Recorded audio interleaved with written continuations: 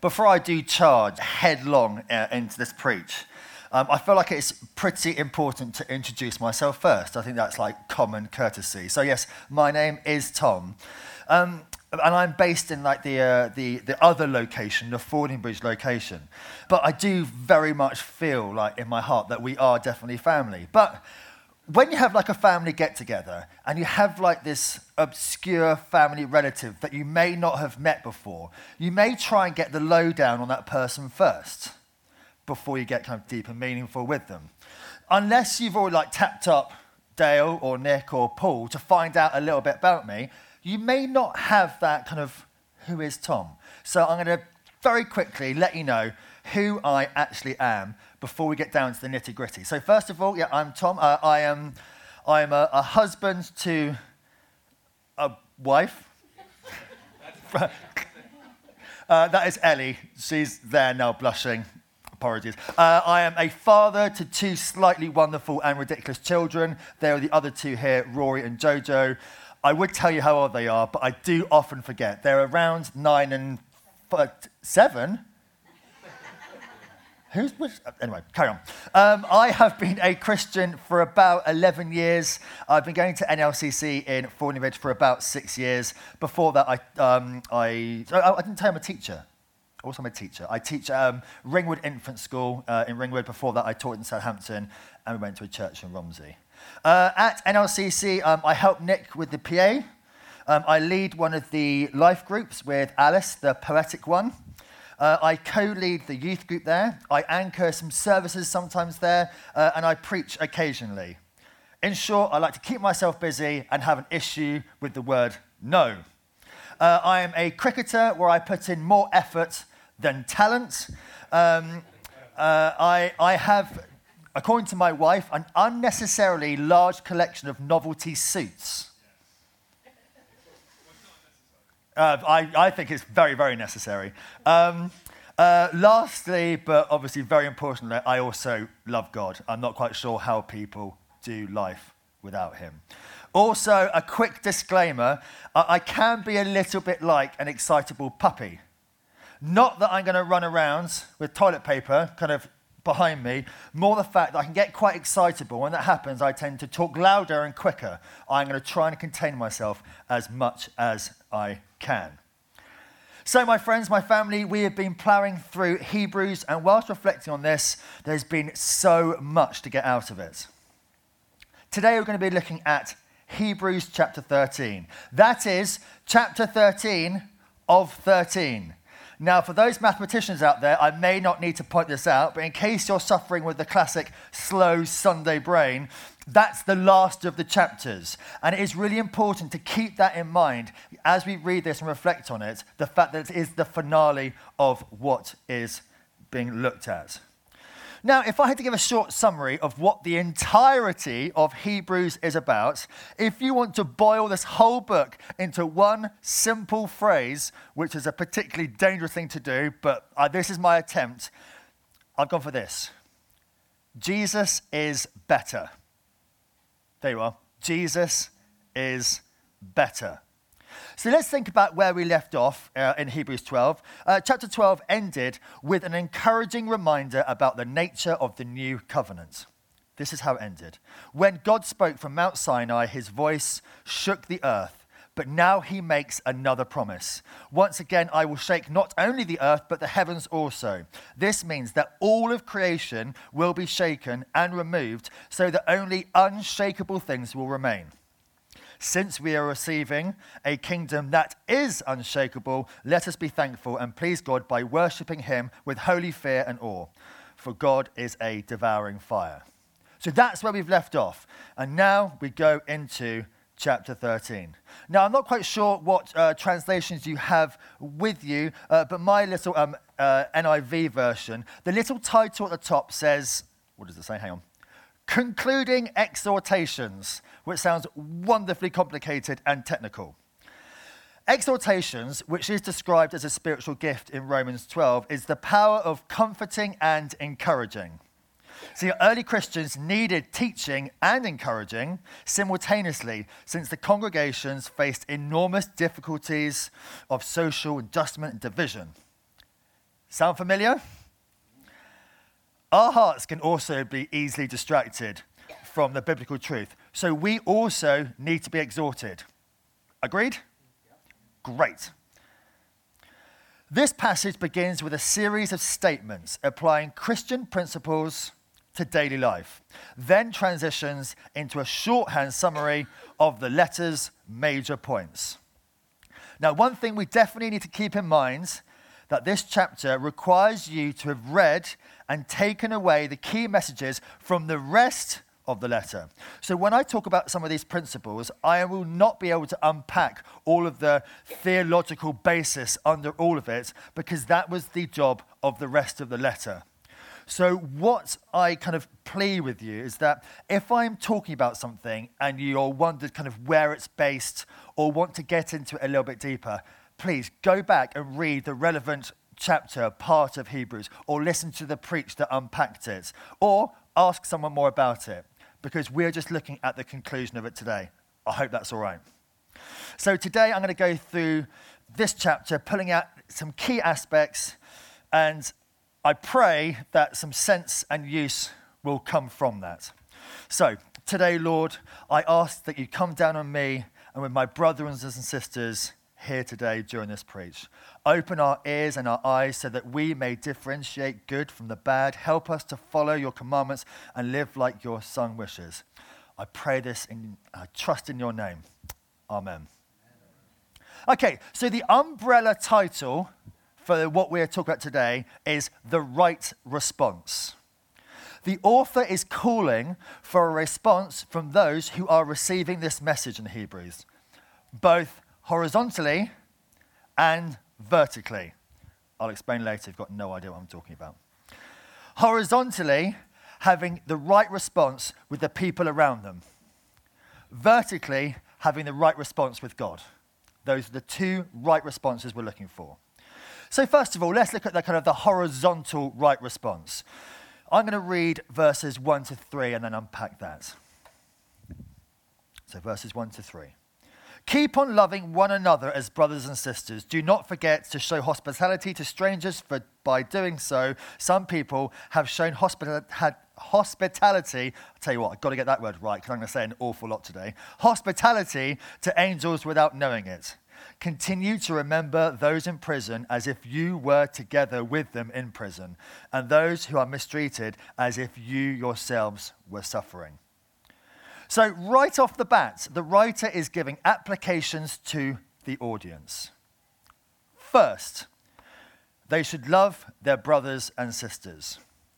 Now, the early Christian movements practiced fictive kinship.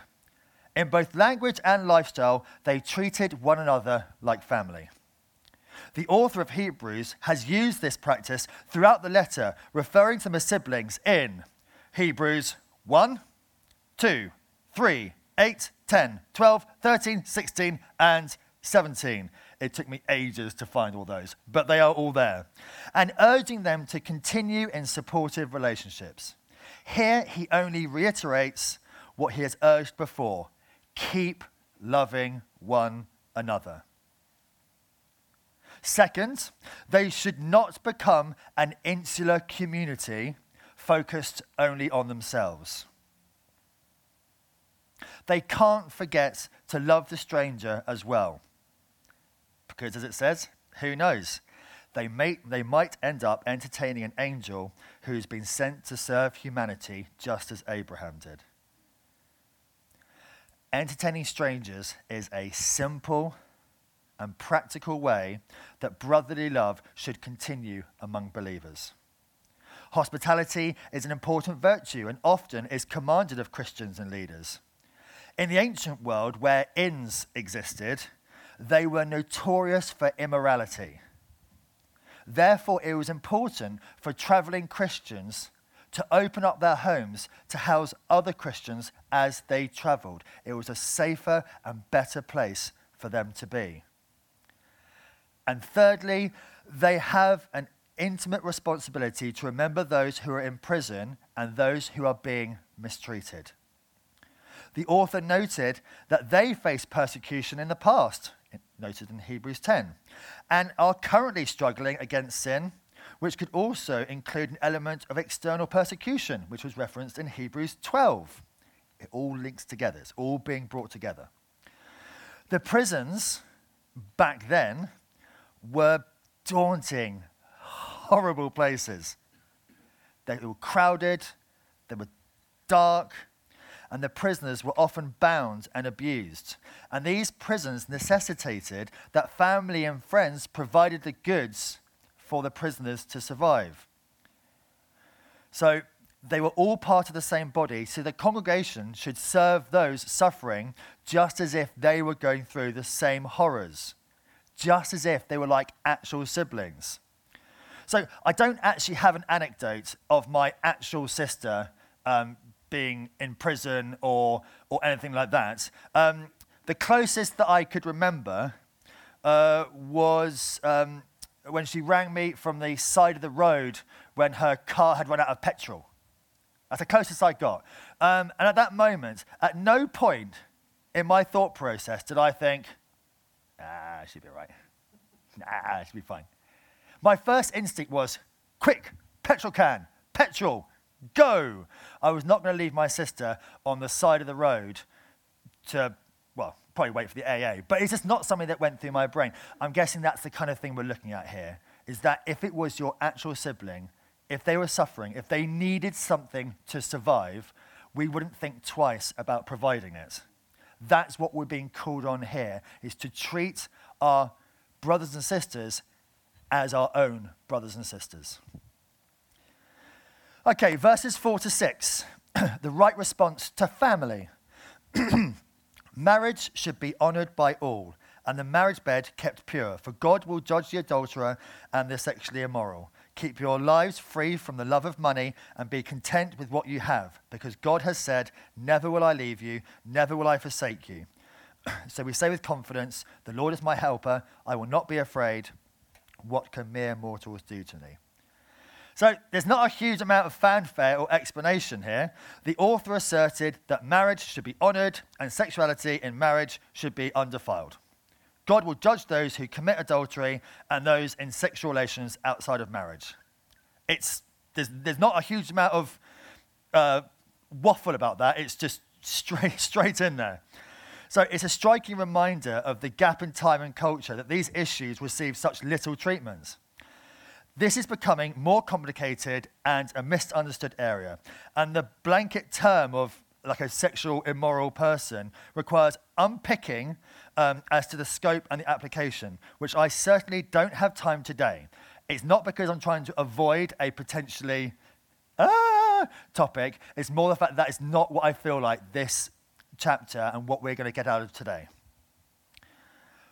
But nevertheless, exclusive purity of the marriage relationship remains his clear instruction. The other aspect from this section is that a place should exist in their lives for contentment. Literally, like an anti-love of money. They should acknowledge that what they have is sufficient. Scholars know that ancient house churches consisted of a few wealthy and a few not quite so wealthy, but here the emphasis lies is that an acceptance of what God has provided for them. A lack of gratitude or grasping for more wealth should not colour their lives. So far the writer commends concepts such as love, charity, sexual purity, and contentment. These are all ideas promoted heavily in other New Testament passages. The principles given here are grounded in the letter's prior themes, such as the constancy of Christ. The common theme of this group of instructions is mostly actions and attitudes. So that has been looking a lot at that horizontal response, thinking about how we relate and respond to other people around us.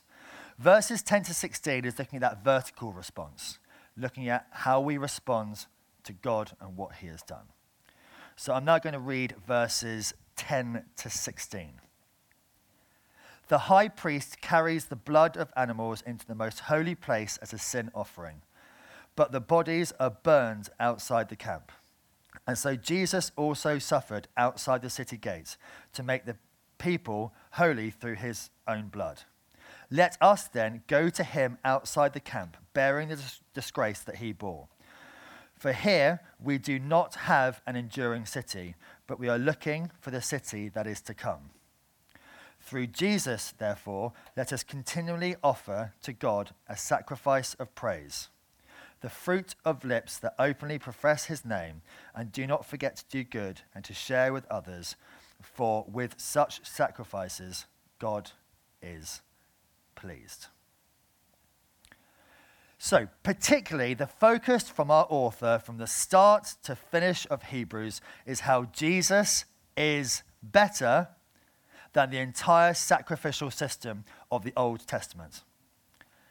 In that system, there was a lot of death, there was a lot of blood, but for all the animals that had died and for all the animal blood that was shed, none of it, we've learned through Hebrews, was able to accomplish the forgiveness of sins.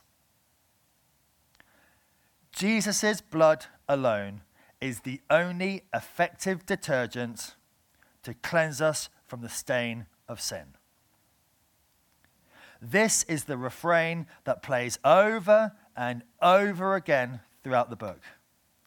And as our author is giving his closing remarks, as he draws everything that he has said to a close in this final appeal, well, it's fitting that he says this refrain one last time. So if you're looking at the text, particularly in verses 10 through to 12, our author calls to mind how Christ suffered.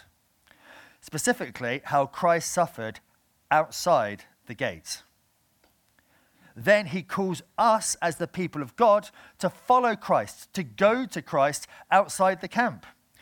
But to understand what he's talking about in these verses, we actually have to back up a little bit, and we have to go all the way back into Israel's history, well before Christ's incarnation, to what was perhaps the pinnacle of Israel's sacrificial system, the so-called Day of Atonement.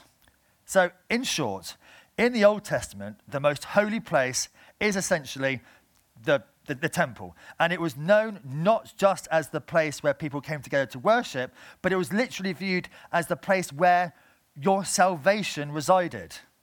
The physical building, the geographical location mattered to your salvation and your identity. And at this temple, sacrifices were regularly offered by the priests on behalf of the people as an atonement for their sins and wrongs. The important feature that our author plucks out and highlights was what happened to the carcasses after they had been sacrificed and their blood was spilled. As opposed to the usual sacrifices where they were permitted to eat the animals afterwards, on this particular day, the carcasses of the animals were taken outside the temple and burned. It was like taking out the trash. This, our author tells us, is where Christ's sacrifice is better. Christ suffered and died outside of the gates of Jerusalem.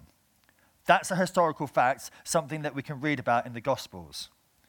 The cross on which Jesus bled and died to cover the sins of his people was located outside the walls of Jerusalem. In making this point, we're reminded that the one that we follow actually accomplished what the Day of Atonement can only foreshadow, what it could look to.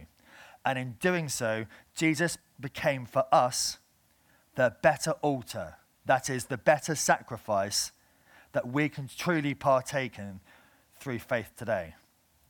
He reorients his people's worship and salvation from a physical structure, the most holy place, to an actual man, himself. And he also refocuses the location, going from the inside of the temple to outside of the city gates, the walls where the carcasses were burned.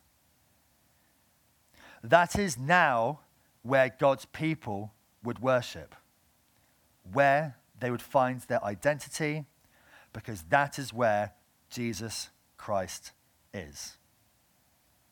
For the first century audience, reading Hebrews, the location of your identity, if you claim faith in this God, changed from the center of this physical holy building to the periphery, to the margins, to the area outside the city gate, which would have been where the poor, the overlooked, the outcasts, and the disenfranchised all lived. And verse 13 tells us that the modern day audience, us, this is too where we find our identity in Christ. This outside place was originally unclean and defiled because it's where the animal carcasses were burned, but now it becomes pure and holy. All because of Jesus Christ. The cross is not the end of Jesus. It is not God's last word. Jesus not only died, but rose from the dead and shall yet bring forth the new creation in all its fullness and glory. That's the city that we look forward to when we meet Christ outside of the gates. So, what does this mean for us? What do we do if the sacrifice that ends all sacrifices has already happened? So the blood, the animals, the altar, the goats, the burning is not needed anymore. Do we do nothing? Hooray, it's done. No. There are two key applications that I would like you to try and take away from this. Responding to God, and then responding to others around. Application 1. Today, God's people are called to join Christ outside the city gates, to bear the disgrace that he bore. We are called to become outsiders ourselves, leaving our own desires and loves and comforts to walk outside of the walls in our lives to love all God's people. When we do this, we don't become absent of desires, loves, and comforts, but those things start to look more and more like the desires and loves and comforts and hopes and dreams of Jesus Christ. Because as it says in verse 12, we are being made holy. And if we claim Christ as Lord of our lives, then we must also look to those who are marginalized. Christ himself was cast out and marginalized.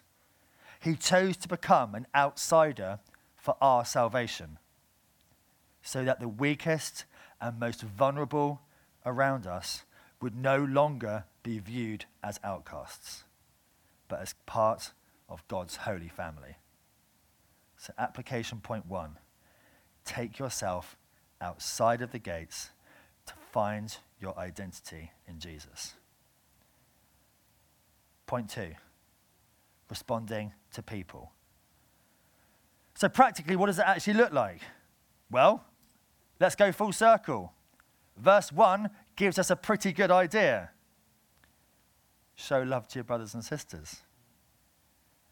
Within our life group this week, the first question based around John 3 verses 16 and 18 was, what have you done that was radical in the name of love?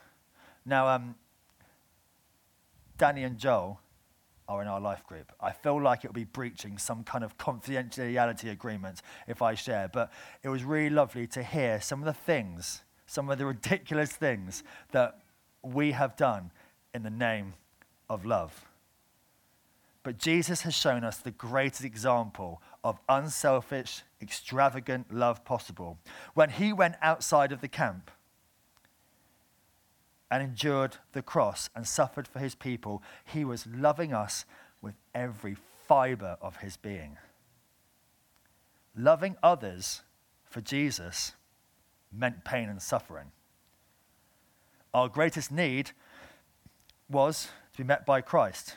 It required suffering.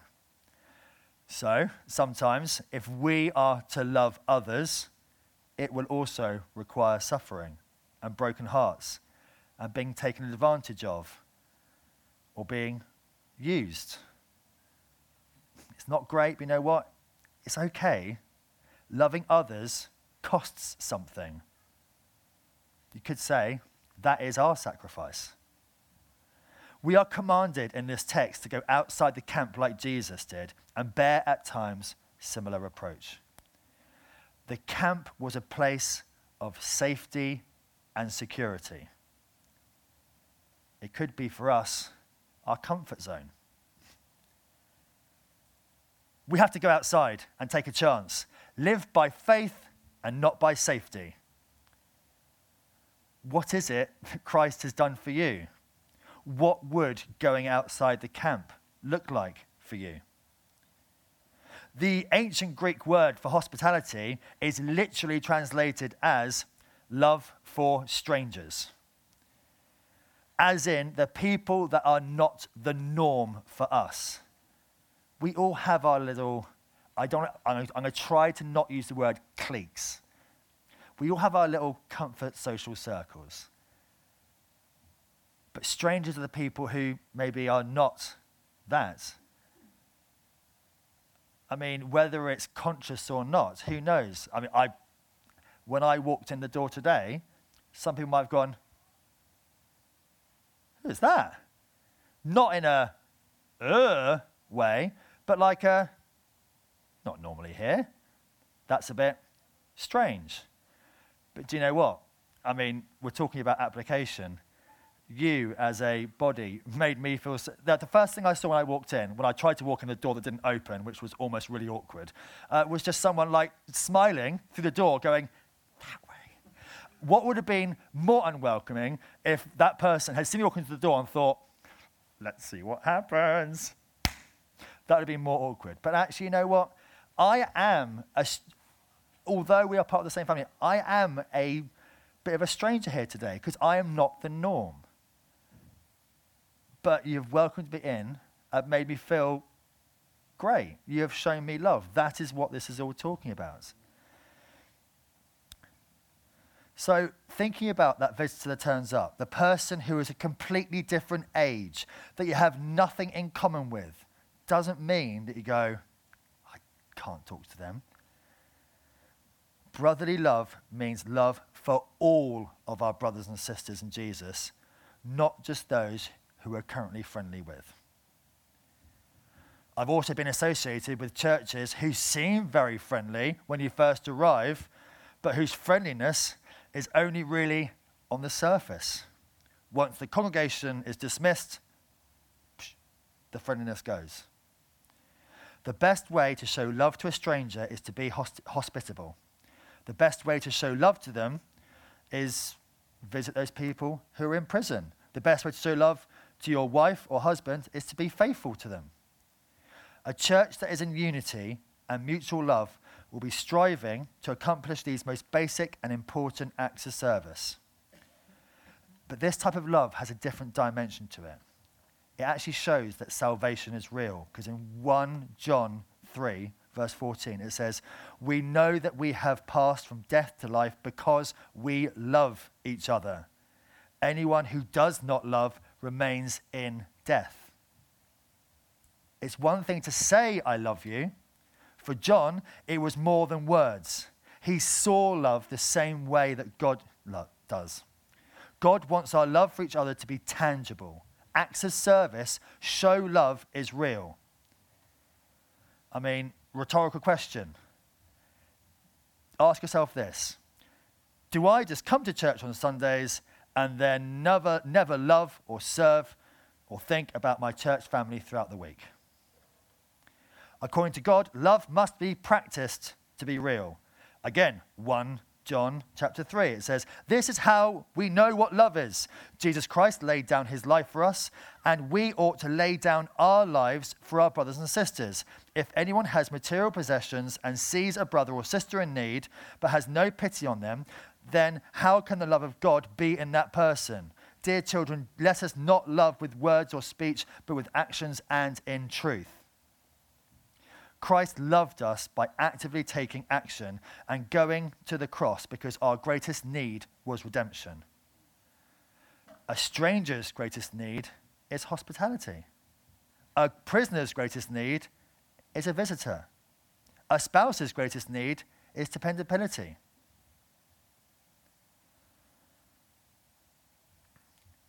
So hospitality is often the first experience outsiders have with God's people. Outsiders measure warmth by hospitality, by the degree to which insiders treat outsiders like they belong. That does mean that hospitality must adapt to the experience of the outsider. For instance, myself and Ellie, we've got two friends who we often invite over for food. And in the journey of us knowing them, they've gone from eating meat to becoming a vegetarian to becoming a vegan, which has been an interesting journey to go on. Now, when we invite them over for dinner now, we don't serve steak. That would be rude. Part of being friends and part of showing love to our brothers and sisters is we've accommodated ourselves to their experience. Accommodation is different to assimilation. In assimilation, the burden is on the outsider to change for the people who are inside. Accommodation is where the insiders adapt for the people who are on the outside. And I think that's a really important lesson that we can take from this. Sometimes when we deal with outsiders in church, we often have the attitude that they should be grateful for what we have to offer to them. But if hospitality is treating strangers as part of the community, then we owe them the same obligations that I owe my friends. It's easy to think about hospitality in terms of what food we might offer at dinner, but it's far more difficult and far more important to think about what it means to accommodate a stranger when it comes to do things as we do as the people of God. We, the church insiders, have things just the way that we like them. We are creatures of routine. We have songs that we like, we turn up at the time that we like, and it works. But if we're going to welcome outsiders, then I think we bear the obligation to listen to those people who are not like us and be open to change. Hospitality, loving, and going outside the gates will and should cost us, as it did for our Saviour. This is such a perfect message for now, though. Think about us as a church family. We have been thrown into strangeness. Like me turning up today. Our church family is growing. We have the site in Wimborne. We have the site in Fordingbridge. And then when we come together, we are thrown in with brothers and sisters who are strangers. Now, this has been a bit of a mind job for me. By nature, it feels like my character is quite a outgoing, happy, vibrant, whatever. But I tell you what, on reflection, thinking about it, at things like the family gatherings, at the one church weekend we've had, I look back and I worked out how many strangers I spoke to and I reached out to. Ooh, that was not a nice little journey I went down, because I realized that all I did was speak to and hang out with the people that I already know, my norm, my social circle. So I'm really sorry for that. I felt so convicted. I'm sorry that me personally, that I didn't reach out and get to know more of you then. And it's something that I feel like the growth that I'm going on. That's awkward.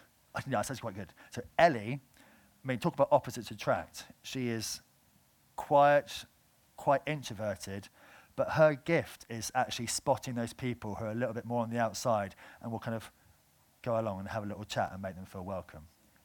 So that is something, that's growth that I have gone through preparing for this. I just wondered if there is someone else who feels like that, hopefully that is a bit of a prompt for you. So band, if you'd like to come up as we finish up. Also thinking about, we're getting towards Christmas, which is a really perfect opportunity. That's the one time of year where people are more outward looking, ready to invite people to things. I mean, hey, talk about making a stranger feel valued. The messages on the chairs. I mean, that is such a great opportunity. That person who gets that is not just a number, not just another count. Hooray, we've got another person in for our church service.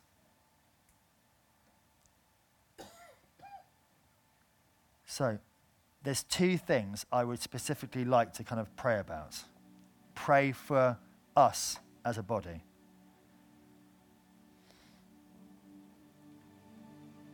I feel like there's someone either listening to this now or maybe listening to it online later who's been really struggling. They really want to be hospitable. They're terrified of the repercussions of what might happen. It might be, there's someone who I don't really know that well who I want to invite over, but what if they say no? Or what if I don't like them? Or what if I don't know? I feel like that's something that God wants to kind of work out with you today. He wants you to reach out. He wants you to have to maybe endure that suffering, but it's okay.